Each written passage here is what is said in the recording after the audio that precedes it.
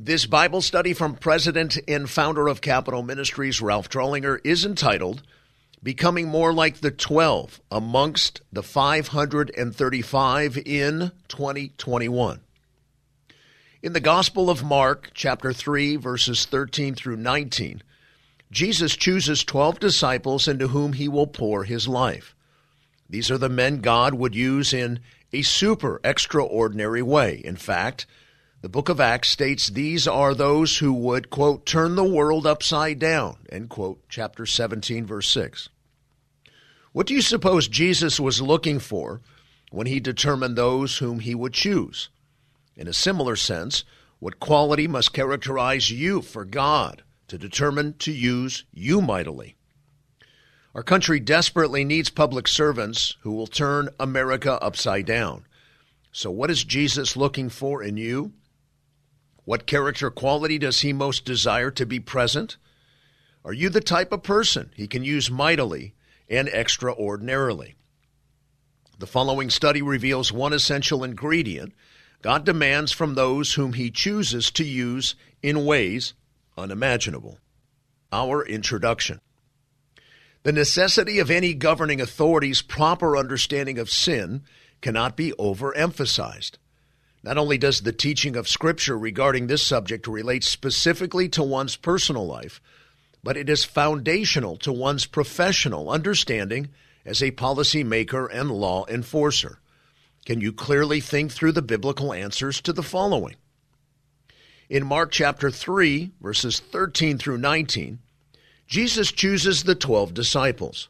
They are ordinary men with vastly different personalities, temperaments, affiliations, and proclivities. Here highlighted are 6 of them in paired contrasts.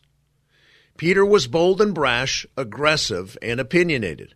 He was an upfront guy who led thousands to Christ through his preaching. Andrew, on the other hand, liked being behind the scenes. Inconspicuous, thoughtful, and reflective, he was all about winning individuals versus the masses to Christ. Matthew was a politically traitorous tax collector, an ally of the Romans. Simon, on the other hand, was a political zealot, a rebel, who outwardly opposed the occupying Roman forces. Imagine those two getting along on the same team. James was very passionate, while Philip was a pessimistic bean counter. Astute to all these differences, Jesus nonetheless recruited each one to be a part of his team, because they all possessed something in common that was essential. Though they had little in common outwardly, Jesus noted something in common inwardly amongst those he chose. Calling the 12 to his side, and in just 18 short months of discipleship and training, he effectively molded these disparate individuals into world-changing leaders. A word is in order as to how he could accomplish such a feat. Save he was God incarnate, Jesus was a peripatetic instructor. Peripatetic means movements or journeyings hither and thither, Merriam-Webster. Jesus strongly believed in field trips. That is to say, unlike much of the model of Western education, Jesus spent little time teaching and training in a classroom. In fact, to be taught by Jesus meant you were on a perpetual field trip.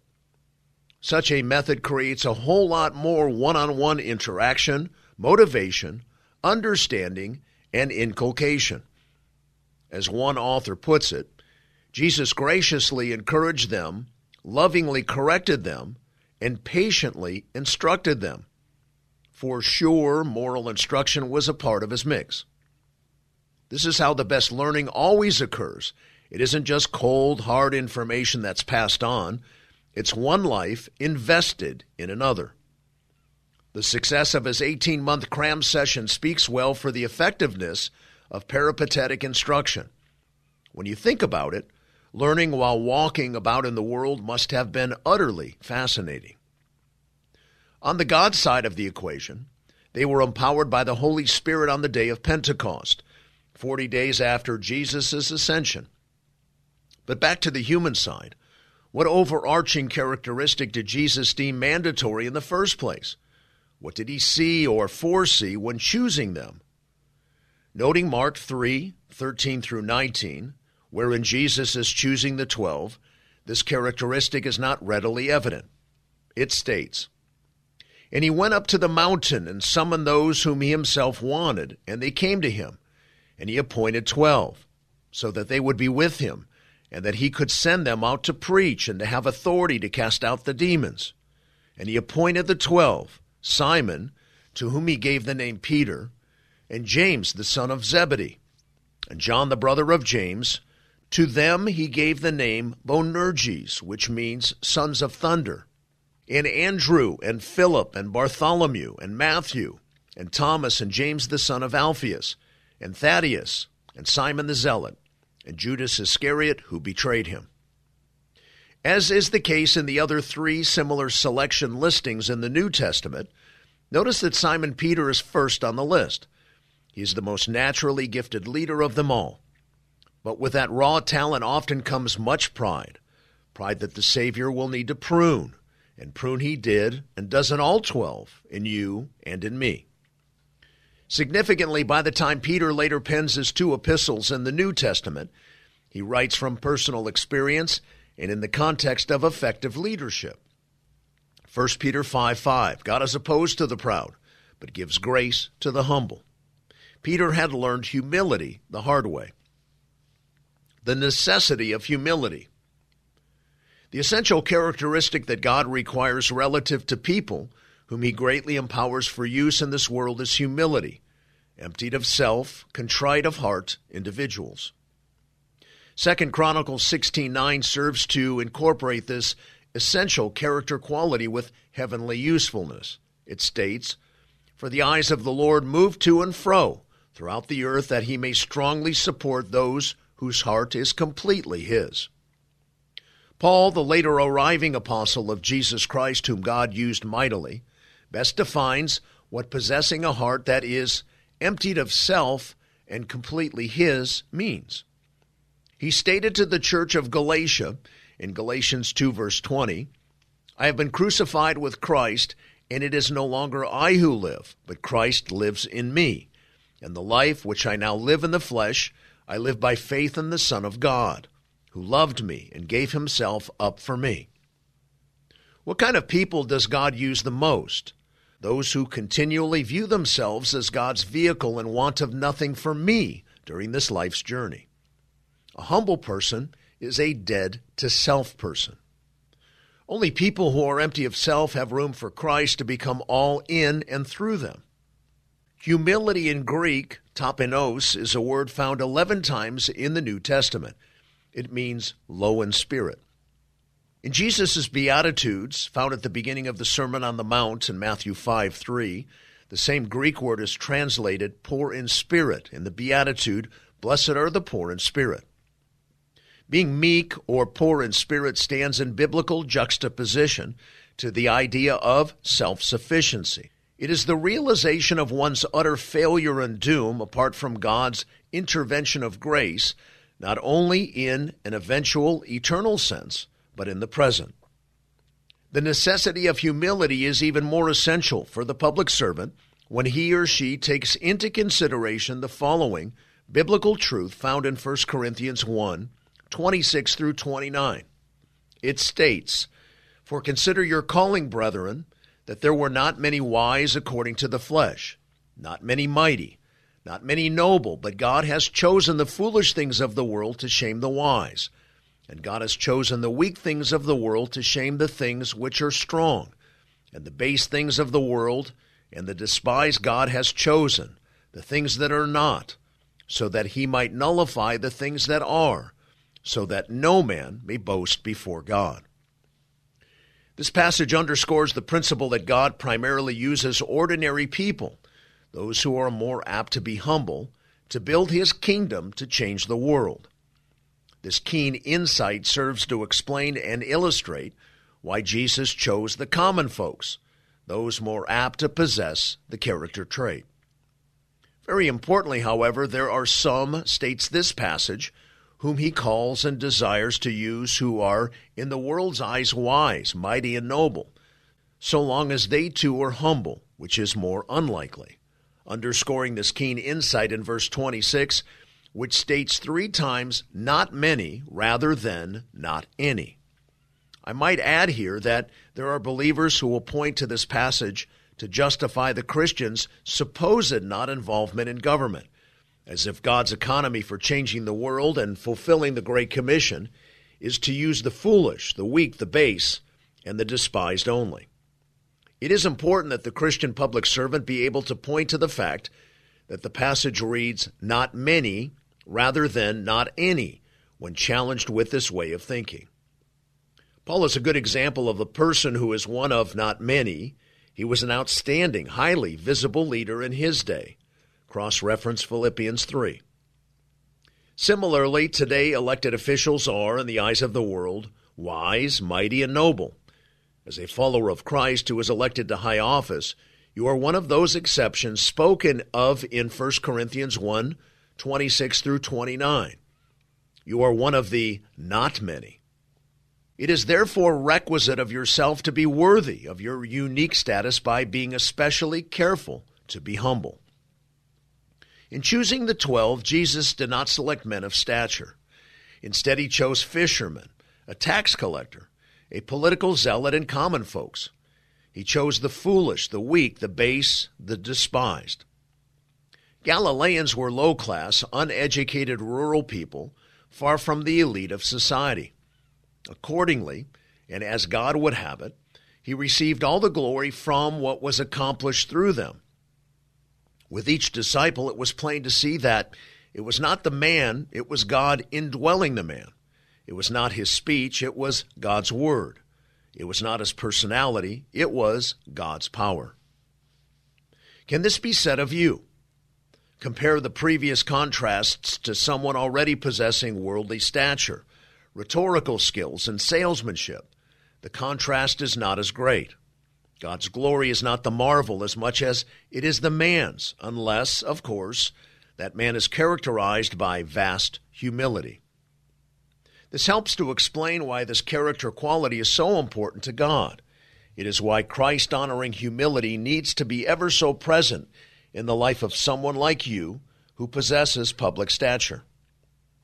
If you want God to use you as he did his disciples, then your character must evince heartfelt, genuine, overwhelming humility. This is absolutely necessary in order to compensate for your public standing. In your case, God's glory is not as easily seen over the brow of personal presence. Those who have public prominence are much more apt to be overtaken with a sense of personal importance, which God will not empower, but rather will oppose. 1 Peter chapter 5, verse 5. The lack of humility in America's political leaders is one of our nation's greatest problems. We must all beseech God to give us public servants who are humble. It is this particular quality that leads to effectiveness in office. It is this particular quality that God is most looking for. It is this particular quality that portends his empowerment. Public servants must always be striving to grow in humility, and it is when you think you've got it that you've lost it. The main reason America has declined is because many of its present leaders, especially compared to past leaders, are not regularly devoted and deeply committed to his word, the study of it, which breeds humility. Only by the indwelling Holy Spirit that occurs at conversion and the continuing profound devotion to his word after conversion can one possibly grow in humility while simultaneously being in the limelight. Make no mistake here, my beloved friend. If you do not attend the members' Bible studies in the Capitol or go to church when you're home, it is because you don't think it's all that important. By not being faithful to delve into the Word and by not obeying the fourth commandment, Exodus 20, verse 8, are you telegraphing a sense of self-sufficiency and lack of dependence, also known as humility. Your usefulness to the Master is directly proportional to your humility quotient. This is further evidenced in Acts chapter 4, verse 13. Now as they observed the confidence of Peter and John and understood that they were uneducated and untrained men, they were amazed and began to recognize them as having been with Jesus. When you are in front of people, do others see your ego, or do they see the humility of someone possessed by his Savior? Do you give God the glory for his enabling your success, or is it all because of you? How arrogant! You would not even be alive if it weren't for his hand and continuing enablement. At the end of the day, is it all about your glory or God's glory? The example of humility in the Savior. If Jesus demands humility with all of his disciples, then it follows he too would model it. Washing the feet of a guest was one of the most menial tasks reserved for the lowest of servants. With this in mind, note John 13, 4 through 5. Jesus got up from supper and laid aside his garments, and taking a towel, he girded himself. Then he poured water into the basin and began to wash the disciples' feet and to wipe them with the towel with which he was girded. States one commentator regarding this and the negative reaction of the disciples that follows, quote, "The reluctance of Jesus' disciples to volunteer for such a task is, to say the least, culturally understandable. Their shock at his volunteering is not merely the result of being shamefaced, it is their response to finding their sense of the fitness of things shattered. But here, Jesus reverses normal roles. His act of humility is as unnecessary as it is stunning, and is simultaneously a display of love, a symbol of saving cleansing, verses 6 through 9, and a model of Christian conduct, verses 12 through 17. Young Peter resisted Jesus serving him in this way, verses 6 through 13. His pride opposed Jesus' humble gesture, but again, contrast proud Peter with the greatly used, Holy Spirit-filled, humble Peter. Note in his epistle, 1 Peter 5:6, what the spiritually mature Peter says to believers.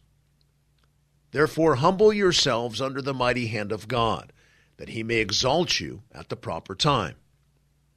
Even further, in the aforementioned passage, verse 14, Jesus states ostensibly for all believers, "If I then, the Lord and the teacher, washed your feet, you also ought to wash one another's feet." One cannot overlook this insightful example of virtue he modeled not only for his disciples, but also for you and for me. To perform the most menial or difficult task in order to serve the needs of others is often the best way to manifest humility in the moment. The necessity of humility in government leaders. Notice Jesus' teachings that follow in Luke 14, 8 through 11, especially the conclusion. It reads, "When you are invited by someone to a wedding feast, do not take the place of honor, for someone more distinguished than you may have been invited by him, and he who invited you both will come and say to you, 'Give your place to this man,' and then in disgrace you proceed to occupy the last place. But when you are invited, go and recline at the last place, so that when the one who has invited you comes, he may say to you, 'Friend, move up higher.' Then you will have honor in the sight of all who are at the table with you. For everyone who exalts himself will be humbled, and he who humbles himself will be exalted." The storied principle of self-imposed humility parallels somewhat Solomon's teaching of his son Rehoboam in Proverbs 25, 6 through 7. "Do not claim honor in the presence of the king, and do not stand in the place of great men, for it is better that it be said of you, 'Come up here,' than for you to be placed lower in the presence of the prince, whom your eyes have seen." In that Rehoboam was being prepared for the civil leadership of Israel, those presently in governmental leadership must give special attention to this principle. Notice what Luke is saying in the primary passage. The elevating of the humble is honorable, whereas the humbling of the proud is disgraceful. James 4:10 expands this Solomonic wisdom from the horizontal to the vertical in language previously seen in 1 Peter 5:6, which reads, "Humble yourselves in the presence of the Lord, and he will exalt you." One form of exalting self is the use of the mouth. A mantra around our home, when we raised our children, was the memorization, meditation, an oft mention of Proverbs 27:2. Let another praise you, and not your own mouth, a stranger, and not your own lips. Such catechizing in this and all other aspects of humility lead to a good family culture, and capital culture as well. Humble yourself versus God having to do that, and you will be exalted in His time. What a great promise from the Word of God. The necessity of humility in a nation. In the Old Testament books of Zechariah, Haggai, and Nehemiah, Scripture records that the Babylonians had set Israel free from captivity.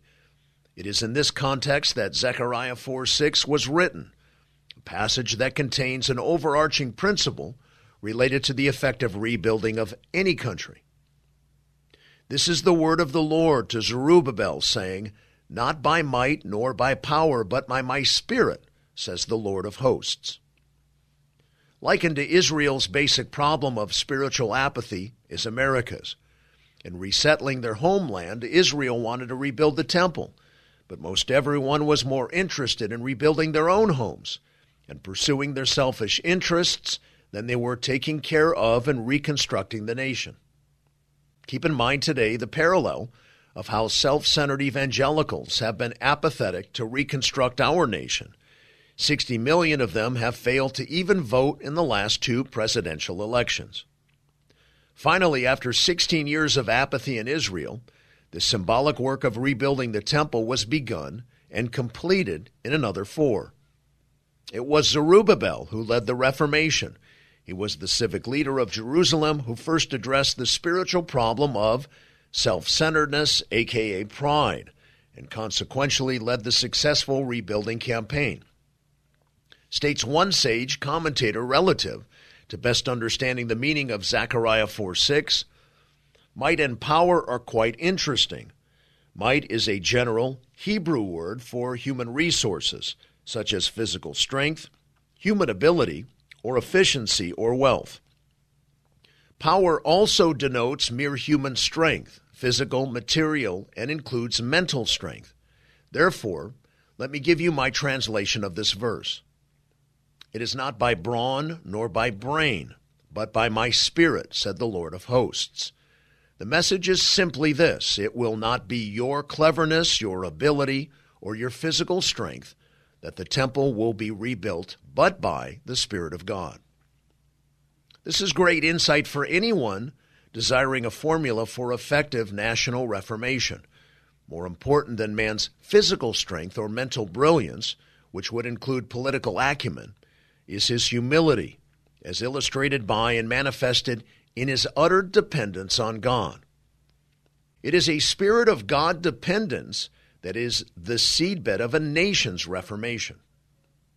Echoing the idea of this passage and this principle is the metaphoric meaning of Psalm 33, 17 through 18, and Psalm 147, 10 through 11, respectively.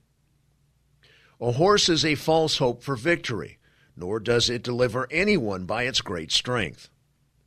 Behold, the eye of the Lord is on those who fear him. He does not delight in the strength of the horse. He does not take pleasure in the legs of a man. The Lord favors those who fear him. God's admonition to Zerubbabel shouts out today. Properly analyzed, America's problems are not primarily political. They are first spiritual apathy, which is a synonym for self-dependence or pride. Foremost, Americans need to humble themselves and turn to God. Effective political solutions will only follow when that is first the case. The necessity of humility in summation. In James 4:6, Scripture says, God is opposed to the proud, but gives grace to the humble. Notice the Greek meaning of these words. Opposed, antitasso, means to rage and battle against. God is not neutral against the proud. He battles against the proud. Huperaphanos, i.e., those showing oneself above others. Accordingly, do not find yourself in a battle with God over who gets the glory. Rather be characterized by humility and dependence on the Savior. In so doing, you will be likened by him to the 12, as he empowers you to minister amongst the 535. This concludes our Bible study for this week. May God bless you deeply. Thank you for all you do on the Hill and in our very great country. God bless you all. This is Frank Sontag.